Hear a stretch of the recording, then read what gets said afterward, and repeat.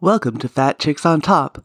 This podcast contains frank discussions about the body, sexuality, and occasionally uses swear words, which may not be appropriate for people under the age of 18. This podcast also uses facts, statistics, and mathematics, which may not be appropriate for liberal arts majors. And this podcast relies on science and reality, which may not be appropriate for evangelicals. It's my favorite crime.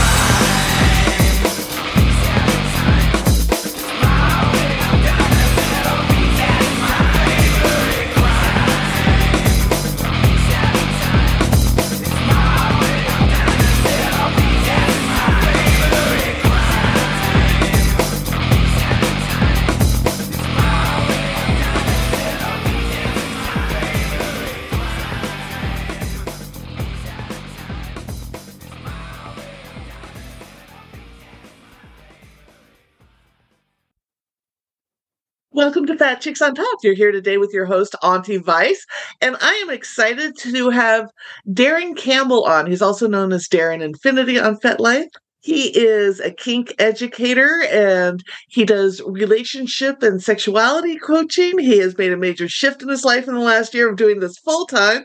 He's been in the community for over 20 years. He lives up in Canada and is polyamorous, non-monogamous, kinky, queer, all the good things. Welcome to the show. Thanks so much for having me. Excited to connect and share. Yeah, so one of the things I love is on your FetLife profile, you identify as, I forget, is it fairy or queen?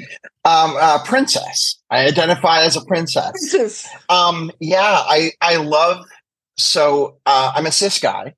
The ways in which I approach that are very nuanced, and I'm not interested in conforming to what other people think that should mean. I try every day to do the work of loving my body and loving myself and doing that.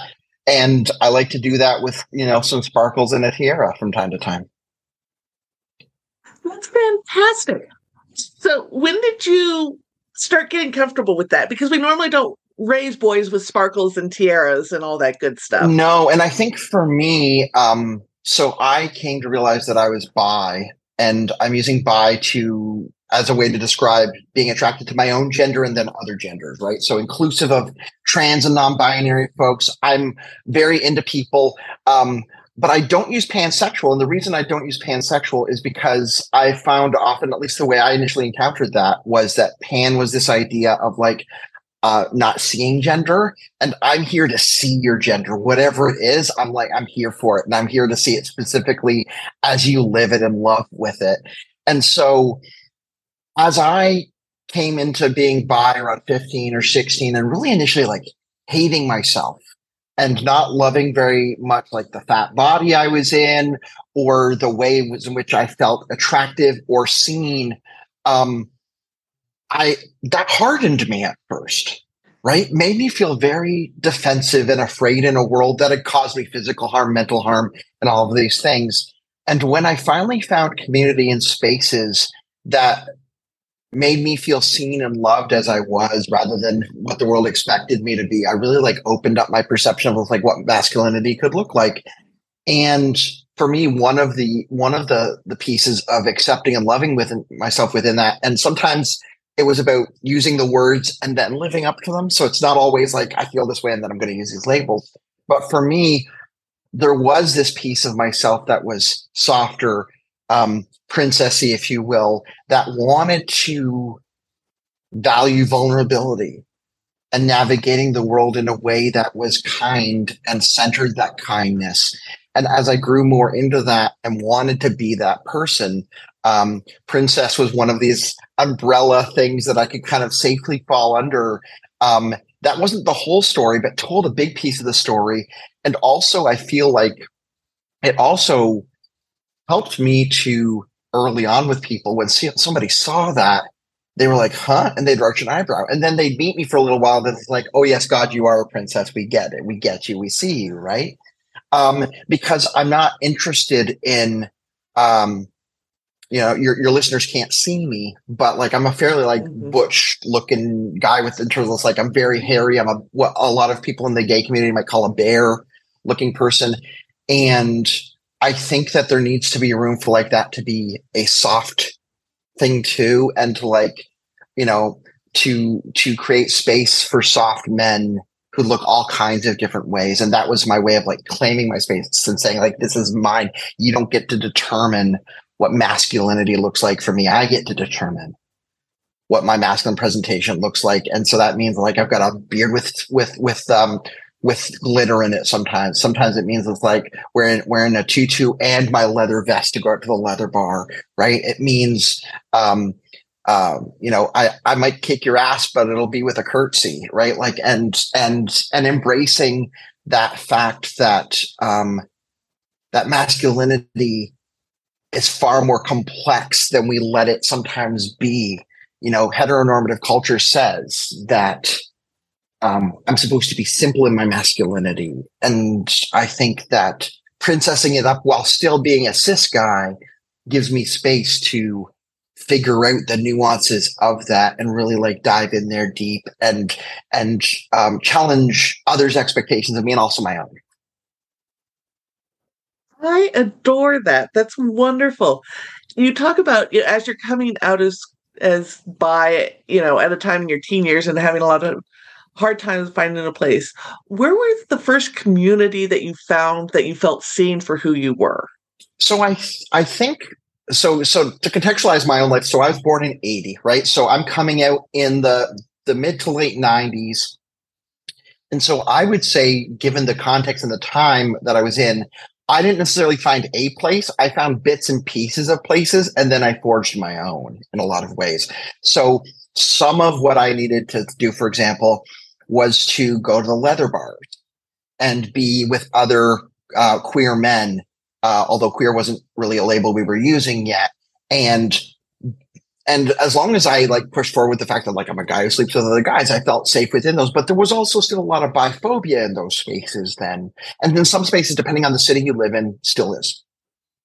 So that was one aspect of finding safety, security, and connection. But also, like I still had to wear some masks in those spaces. And that particular time was particularly challenging too, because I was coming into my sexuality and connecting with those spaces when we were still going to like sometimes like a funeral a week during the worst parts of the AIDS virus, and the ways in which it ravaged and was a plague for our community and for the wider world. And so standing with those men and the other people in the LGBTQIA plus community that felt comfortable in those spaces and like coming in, but also coming into like mournful energy was like challenging and hard to feel safe within.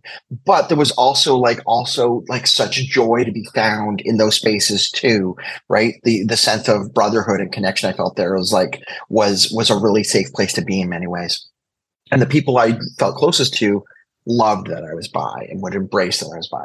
And then similarly at the same time, there was also I was also getting involved with kink community. I had gone to my first pro dom at 16 years old and lied about my age, and not something I suggest for anybody else, but it is my path. And so going and gaining that experience first from pro doms and then being out in the more, at the time, what was termed the pansexual kink community, and being in those spaces and feeling a lot of solidarity with like, at the time I was identifying mostly as a submissive person. Now I identify in a far more what we refer to as a switchy kind of way, right?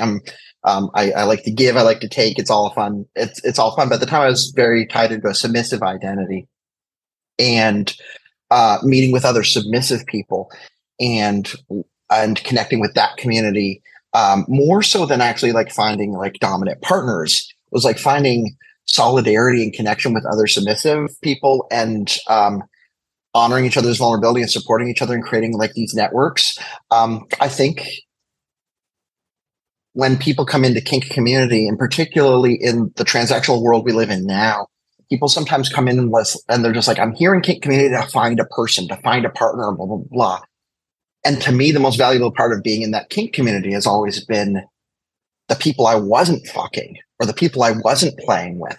It was the people that I was like grabbing a burger with after afterwards at 2 o'clock in the morning because we needed to like debrief on like what she was wearing and what he was talking about and that weird scene. And you just see that person hanging upside down. Oh my God, I've never seen anything like that in my life. Like that camaraderie is what healed me, right? It wasn't the sex, it was the community around the sexuality and building strong bonds with kindred spirits, with fellow miscreants and ne'er-do-wells, right? Like that to me built that sense of safety, was like feeling those kindred spirits and being part of something bigger than myself. And I think that that's a fairly shared experience for folks who came out in that time period. I'm about a decade older than you. Mhm. And, there was that. The kink community and the gay community has changed so much Yes. in the past couple of decades.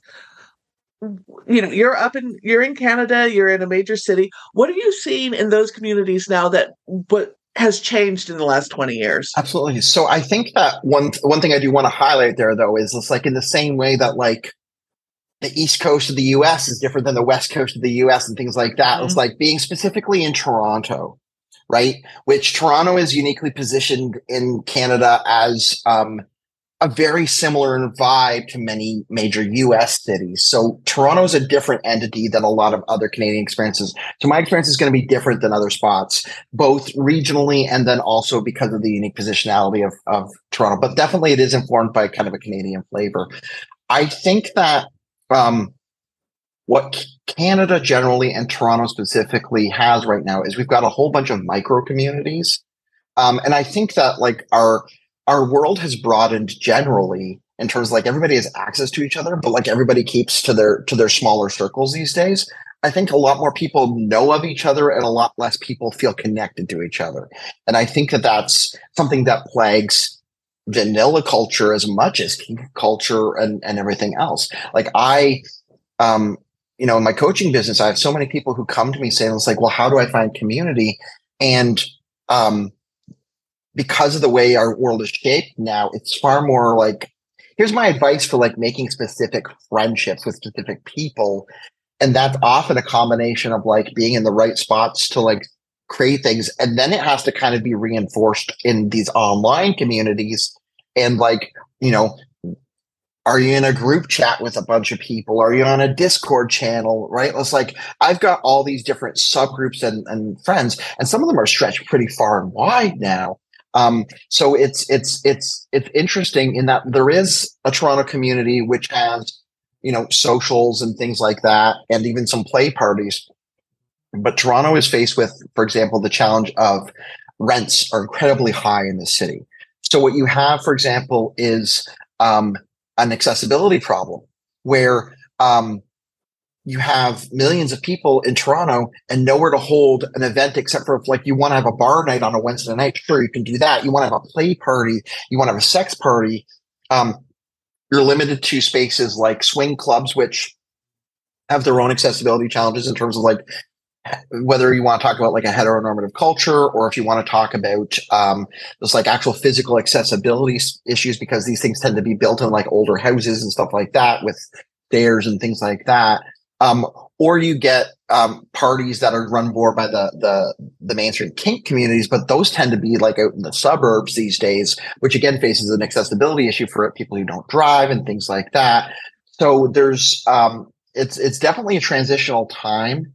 And then also we have the fact that it's like, I don't want to say post-COVID because we're not post-COVID, but post-shutdown times, some things have like yet to like kick back in some ways.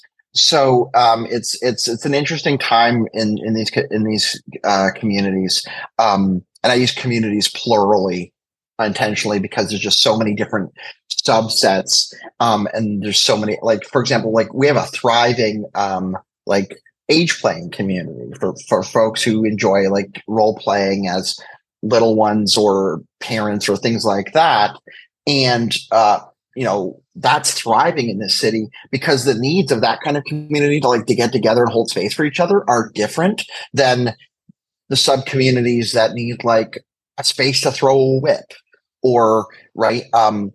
We did see an uptick in stuff in the warmer months because you can do more things outside. Like people can practice whip throwing in the park or get together and things like that. But the problem is, like, and particularly depending on what COVID and the flu do this coming year, we'll be challenged a little bit in terms of like what kinds of spaces we can get at for the colder months, because you don't want to be hanging around outside once Halloween passes us here. It'll be a different story, you know. Yeah.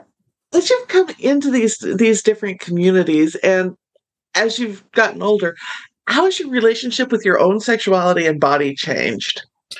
So one of the real gifts that I received actually was when my marriage. So I was married for several years in the mid to late 2000s, and was in a relationship with somebody where we were married and also had a dominance and submission relationship, so multiple layers of it and things like that. And when I came out of that, one of the joys that I really got was connecting actually with people on like Twitter when it was first coming into existence and being kind of like the love-hate thing that I have with it now.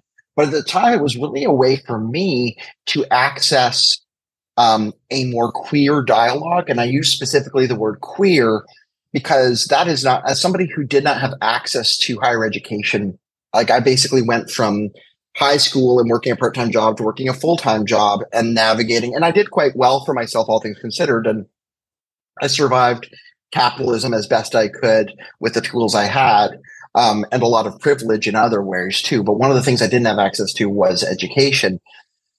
And so, because I would have thrived in doing like a gender studies degree or like having some kind of liberal arts experience where I could have engaged with that material. But one of the gifts of that burgeoning Twitter experience was like being able to deep dive into the brains of some really cool people who were providing this like master's level queer education. And so I was like, able to engage with cool people and have cool conversations about, it's like, what does power look like within relationships? What the hell is gender?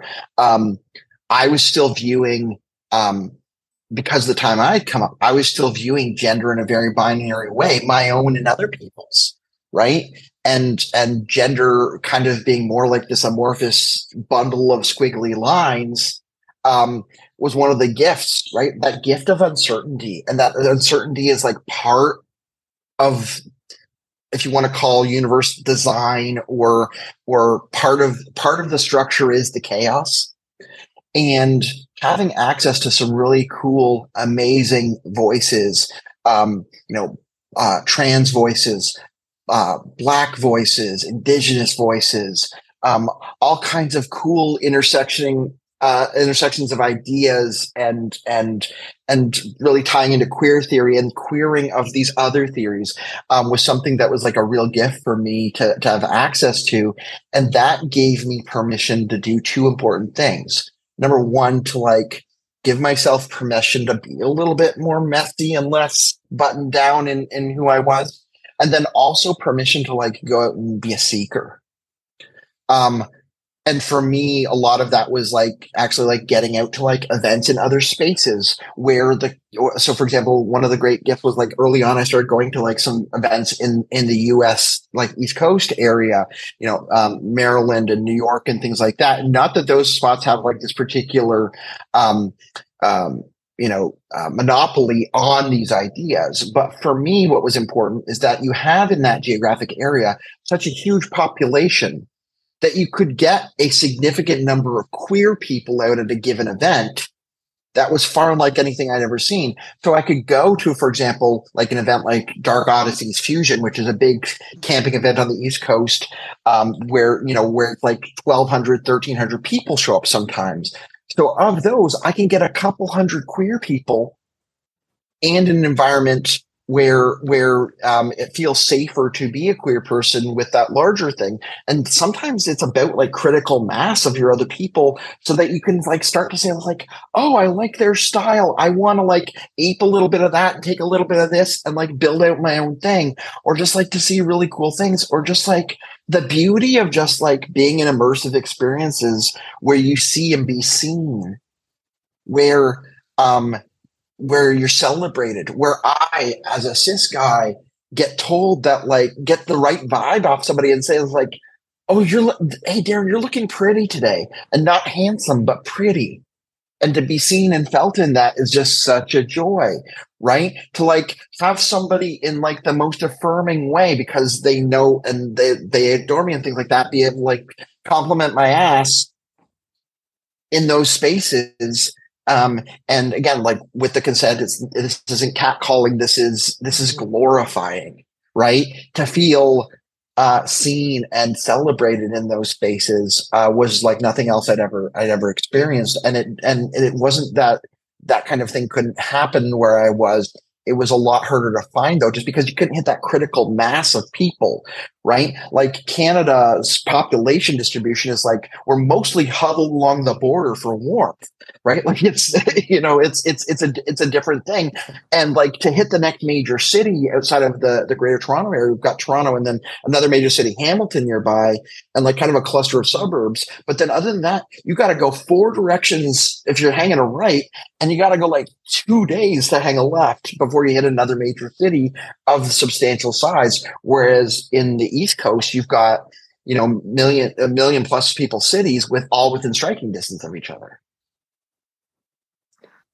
There's so much you hit on there, and I love it. Like your description of that is so similar to what I've experienced. And there is something about critical mass of queer people that's just a joy that you don't get in any other space. But early on in that, you touched on getting comfortable with chaos and uncertainty. Yeah. And so much of what I've seen in the last several years, especially with the pandemic, most people can't handle uncertainty. No. Like it fries their brain. No. So what was it that allowed you to go, I don't have to be certain on everything? Because that is something so many of us struggle with.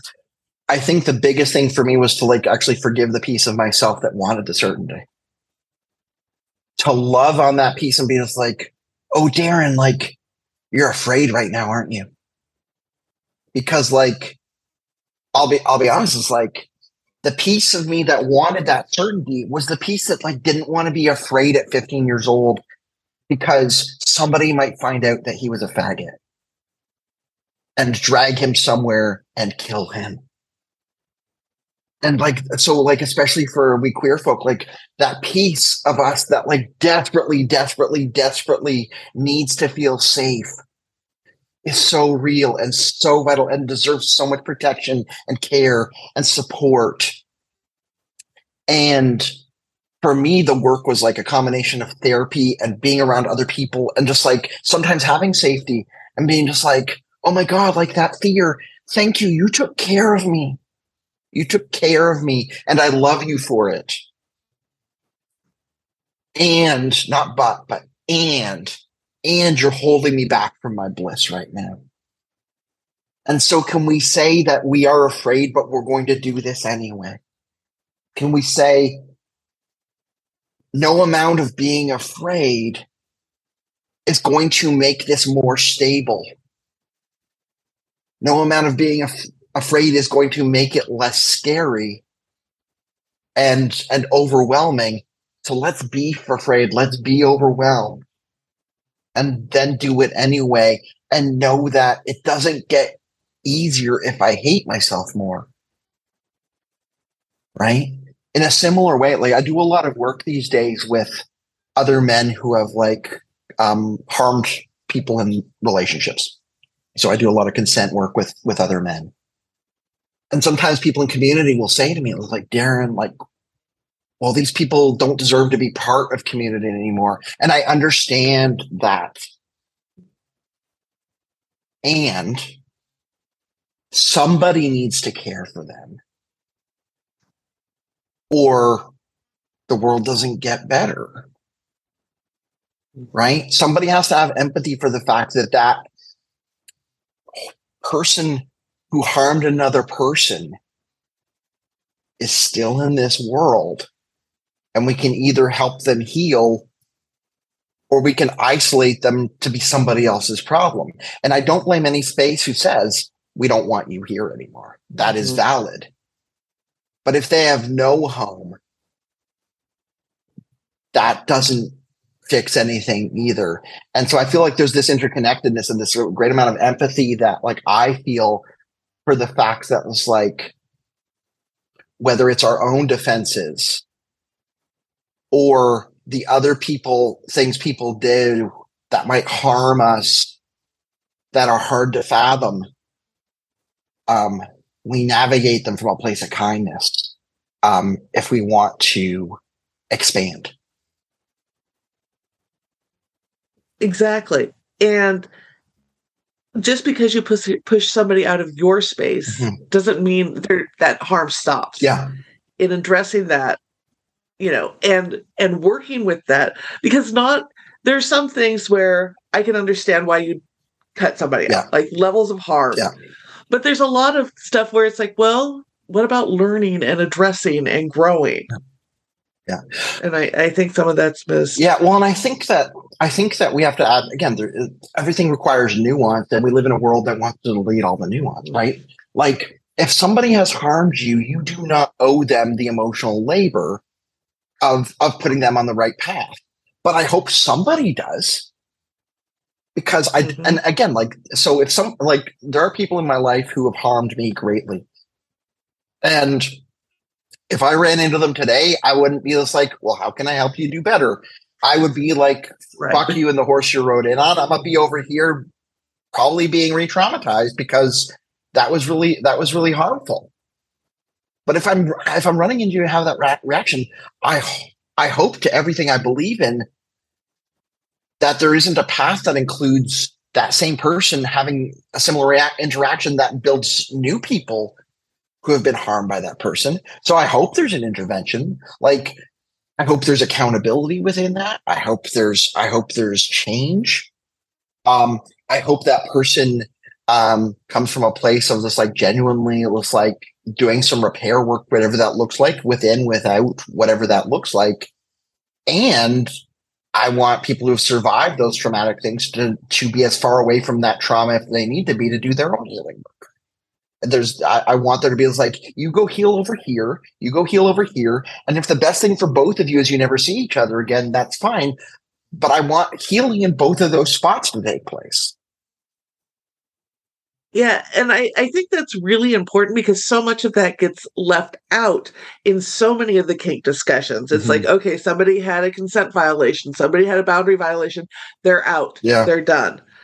And how do we create spaces that foster both safety and growth and healing? Or can they exist in the same space? I don't think they can be provided by the same people. I think that societally or collectively, we need to recognize the need for both. But I think we need to stay in our lanes to some degree. Like, I think for me, for example, I stay away from organizing spaces, right? So I stay away from organizing spaces and creating spaces because I don't want to ever have to like police somebody's consent, because I want to be there to show up and do coaching and support work for people when those things don't work out so well. I want to be able to like navigate and be like a support system to whoever, whether it's somebody saying like, I've been harmed, here, let me come help you. Or I've done harm, here, let me come help you. But you can't be the cop and the priest, right? Like you can't like, so I think that like a recognizing that was like, sometimes we expect too much of our spaces. Like, I think a perfectly reasonable response in some spaces to say was like, hey, this person broke the rules twice.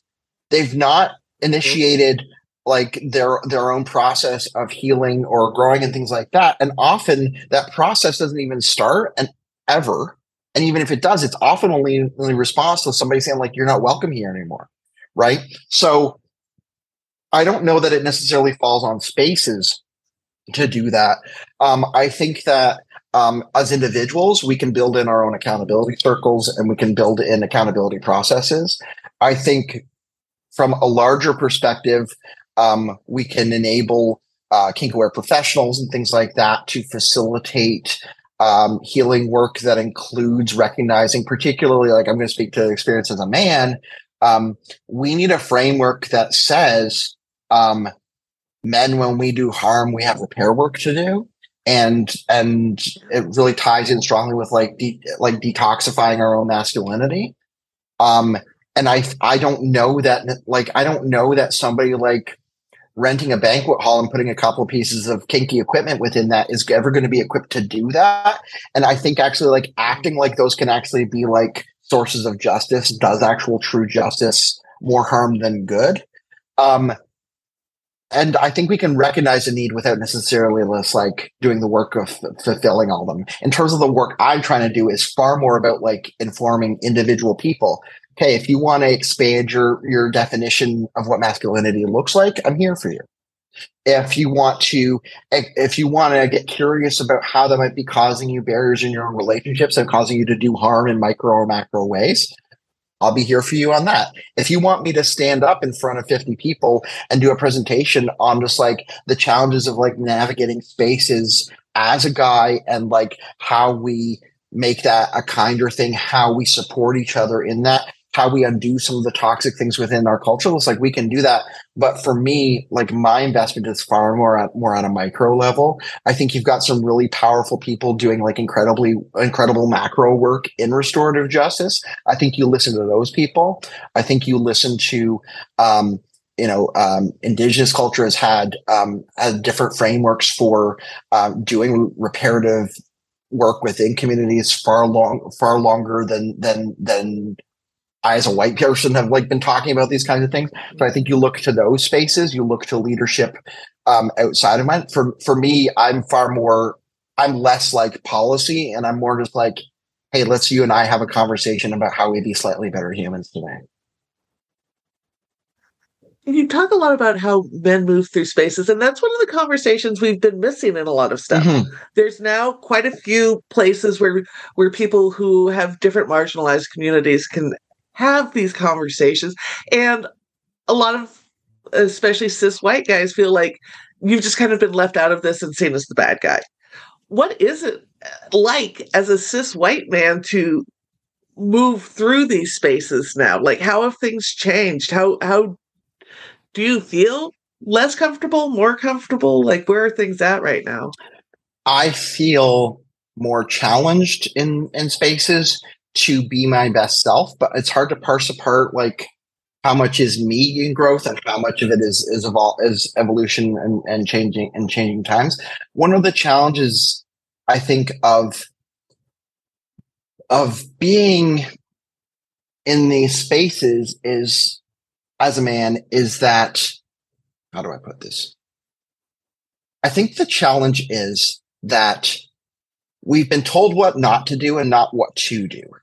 And I think that that's a big challenge for cis men, is that it's not that a subset of us don't want to do accountability work. It's not that we don't want to be good feminists. It's not that we don't want to be intersectionally aware.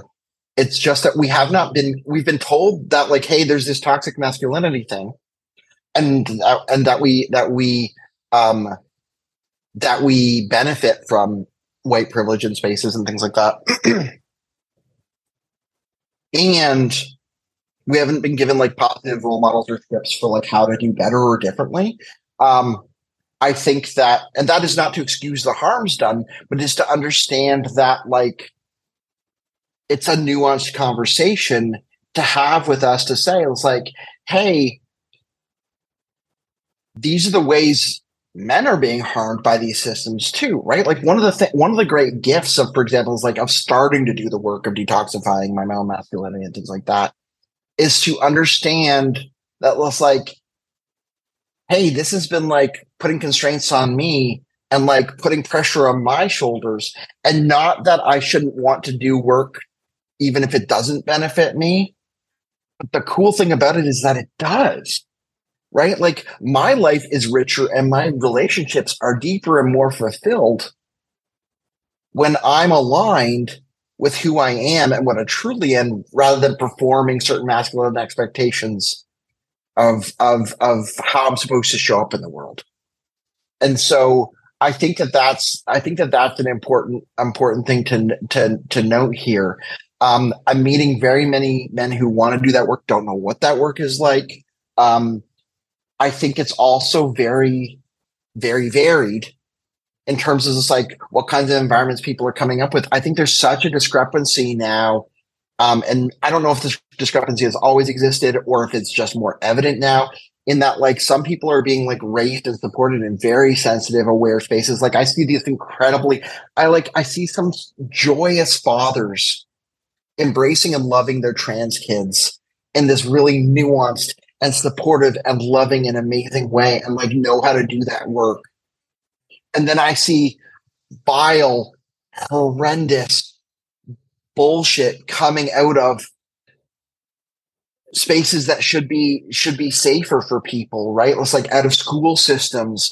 We just had elections here in Canada, like municipal elections in Ontario, and the number of people who were running for seats on school boards to bring in transphobic rhetoric and nonsense was alarming, right?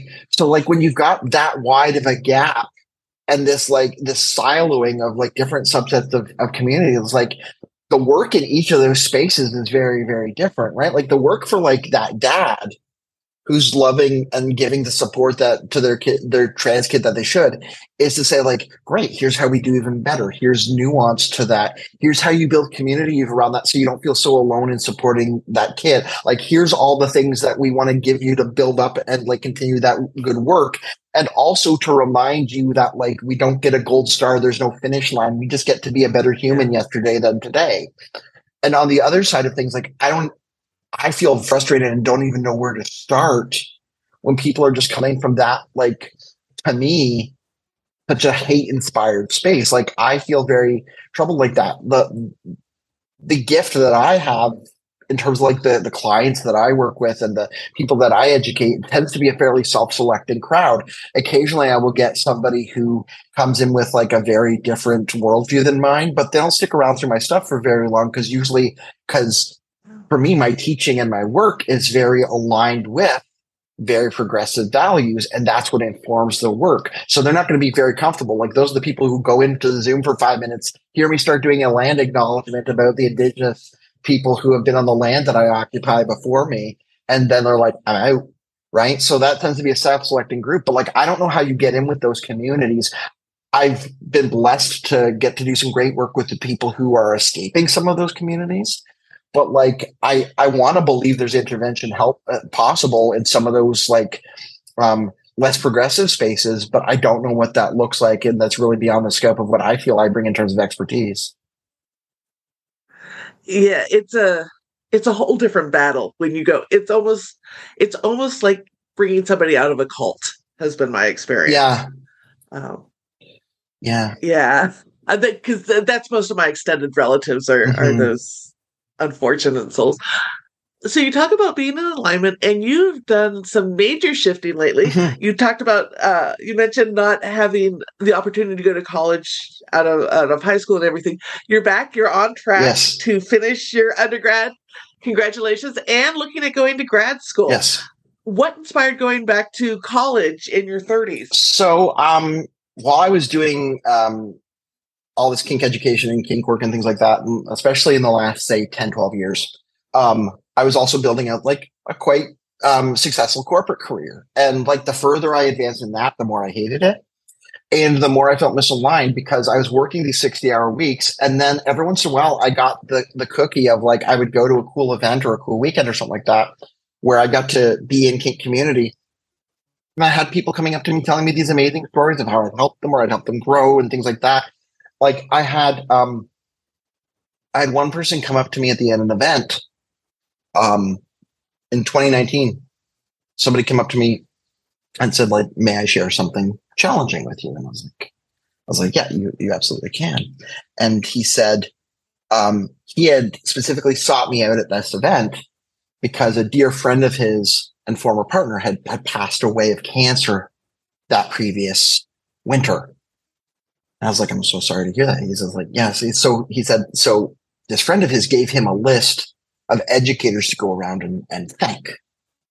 And for the impact that they'd had on her life and the ways in which it made her life a little brighter. And even towards the end, she'd really appreciated that. So I'm sitting here like hugging this stranger and crying with him and mourning somebody who like I couldn't recall because I've taught hundreds and hundreds of people have had that joy, that gift, that blessing in my life. And then I was just like, and hating the fact that it was like in another 2 days, like I'm going to go and I'm going to sit down. And it's not even that I'm going to do this corporate work because like we all got to do things we don't like. But I was going to sit down with a whole bunch of people and I'd had this extraordinary moment. And I was sitting down with people who mostly I did not feel like I could have shared that moment with and had them truly, completely appreciate what a gift that moment was. They would have been like, that's nice. Yeah. Right. So for me, choosing to go back to school, become hopefully a therapist, do this coaching work in the meantime, build out a life that's oriented around this, like serving people in a way that builds them up and makes like navigating this challenging world a little easier. It's like, that was one of the big pieces. Like there was other pieces. But that was a big piece of me like making that big shift and saying, it's like, okay, I'm going to be the first person in my family to go finish my bachelor's degree. And, the universe blessing me accordingly. I'll be finished in April. And so I'm in the middle of master's applications and going through that process. So I'll be applying to programs and hopefully, in about 3 years, be working with clients as a therapist and doing that work and continuing some of the coaching and the education work, but like feeling like hopefully like, yeah, as you said, like aligned and purposeful. Yeah. So most universities in the US really focus on kids coming right out of high school in that younger group.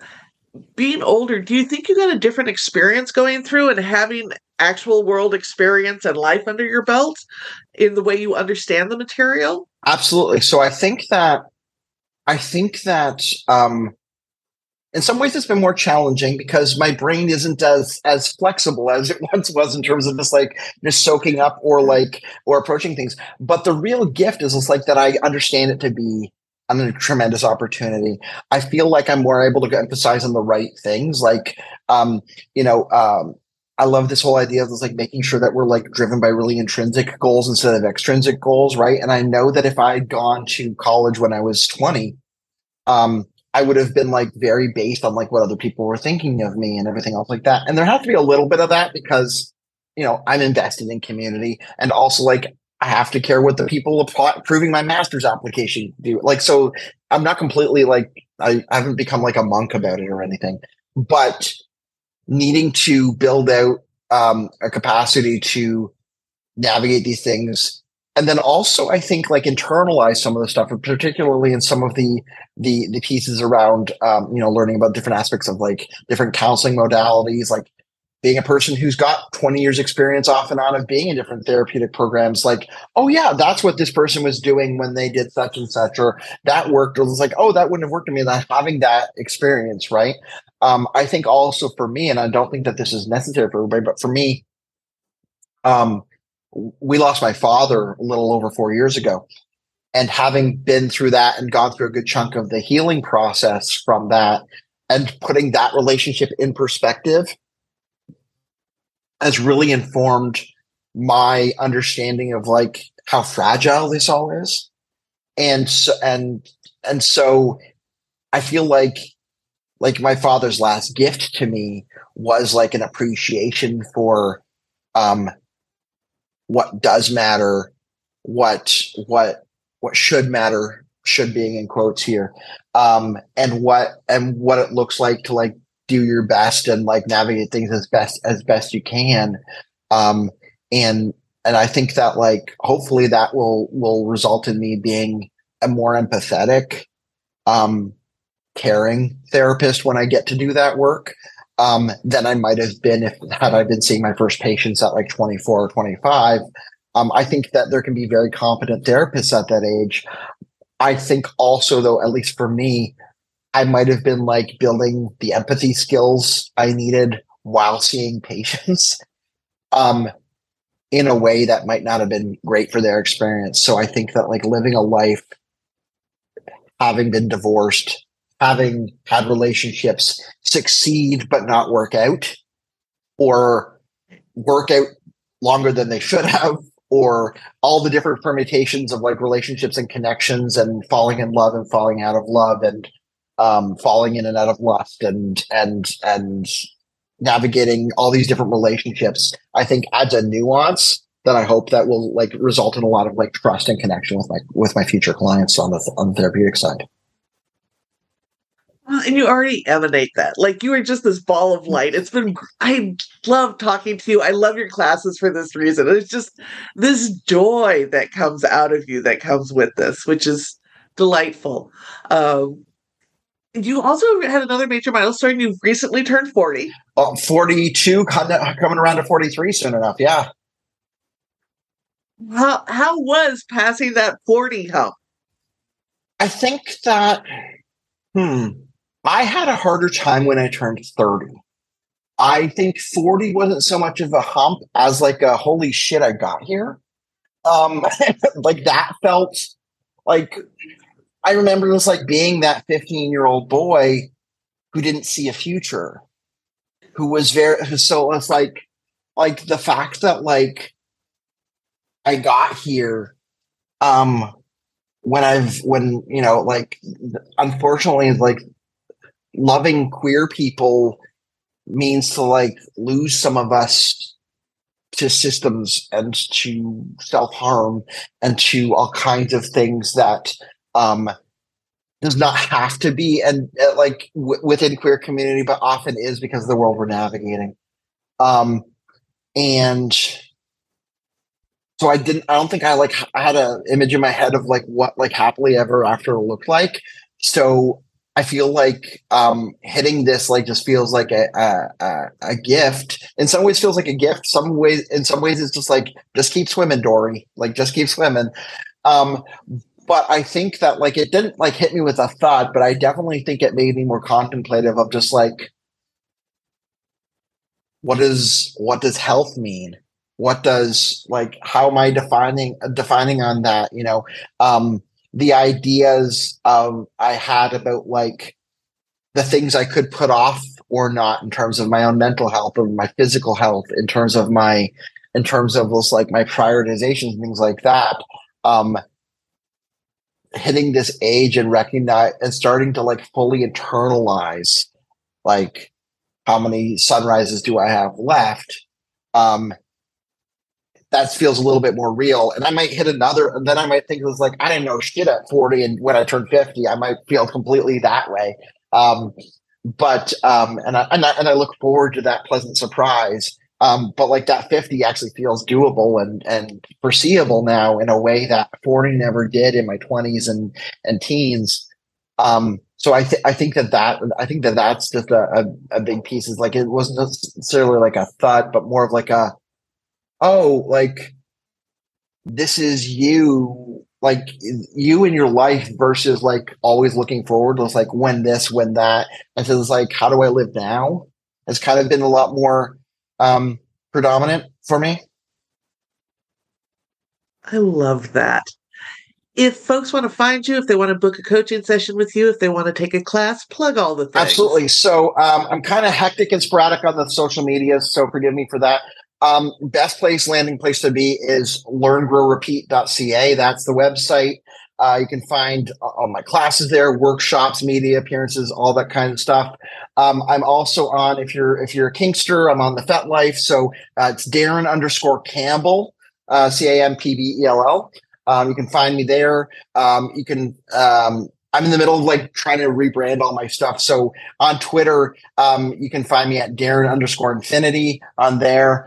Yeah, Twitter's just more of like where I brain dump dumb stuff and occasionally remember to promote a class. But like, if you're on FetLife, Darren_Campbell. But if you connect with me on my website, that's the best way to like reach out to me one-on-one. Please don't send me FetLife messages. That's where hope goes to die.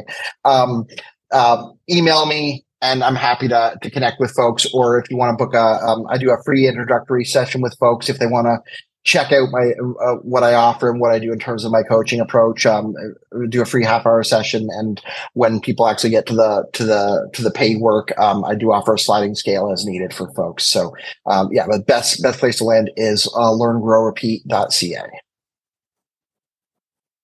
Folks, check him out. I've taken Darren's classes. I love his classes. He's wonderful to learn from. And we'll have all those links up in our show notes. Thank you for being on the show. Thrilled to be here. Thanks so much for the work you're doing.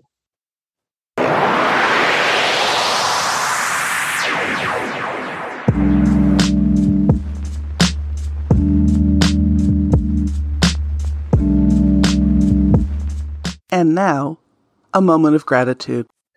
I am super grateful for community, and specifically for the ways in which my community, which isn't just like a space, but is like specific people, have shown up for me and are really, really rooting for me. And some of the people that I teach in my classes have become part of that, right? It's like, if you told, apparently today is the day I'm like going to feel fairly nostalgic. Like if you told 15, 16-year-old me that I would like be this blessed with community and not feel alone as often, I would have thought you were crazy. Like I thought it was like that my whole world just had to exist between my own ears because I was just feeling so isolated and singular and not seen and not celebrated. So yeah, I'm very thankful for that. And I'm thankful that I was able to run towards that by embracing the parts of myself that I thought would make me hard to love. Right? It's so easy to have a script that says this, and this make me hard to love. Those are often the things that, with the right people, they will fall in love with us so easily and celebrate us in ways that we did not think could happen. So I'm very thankful for the people that celebrate me and let me celebrate them. That's what I'm very thankful for these days.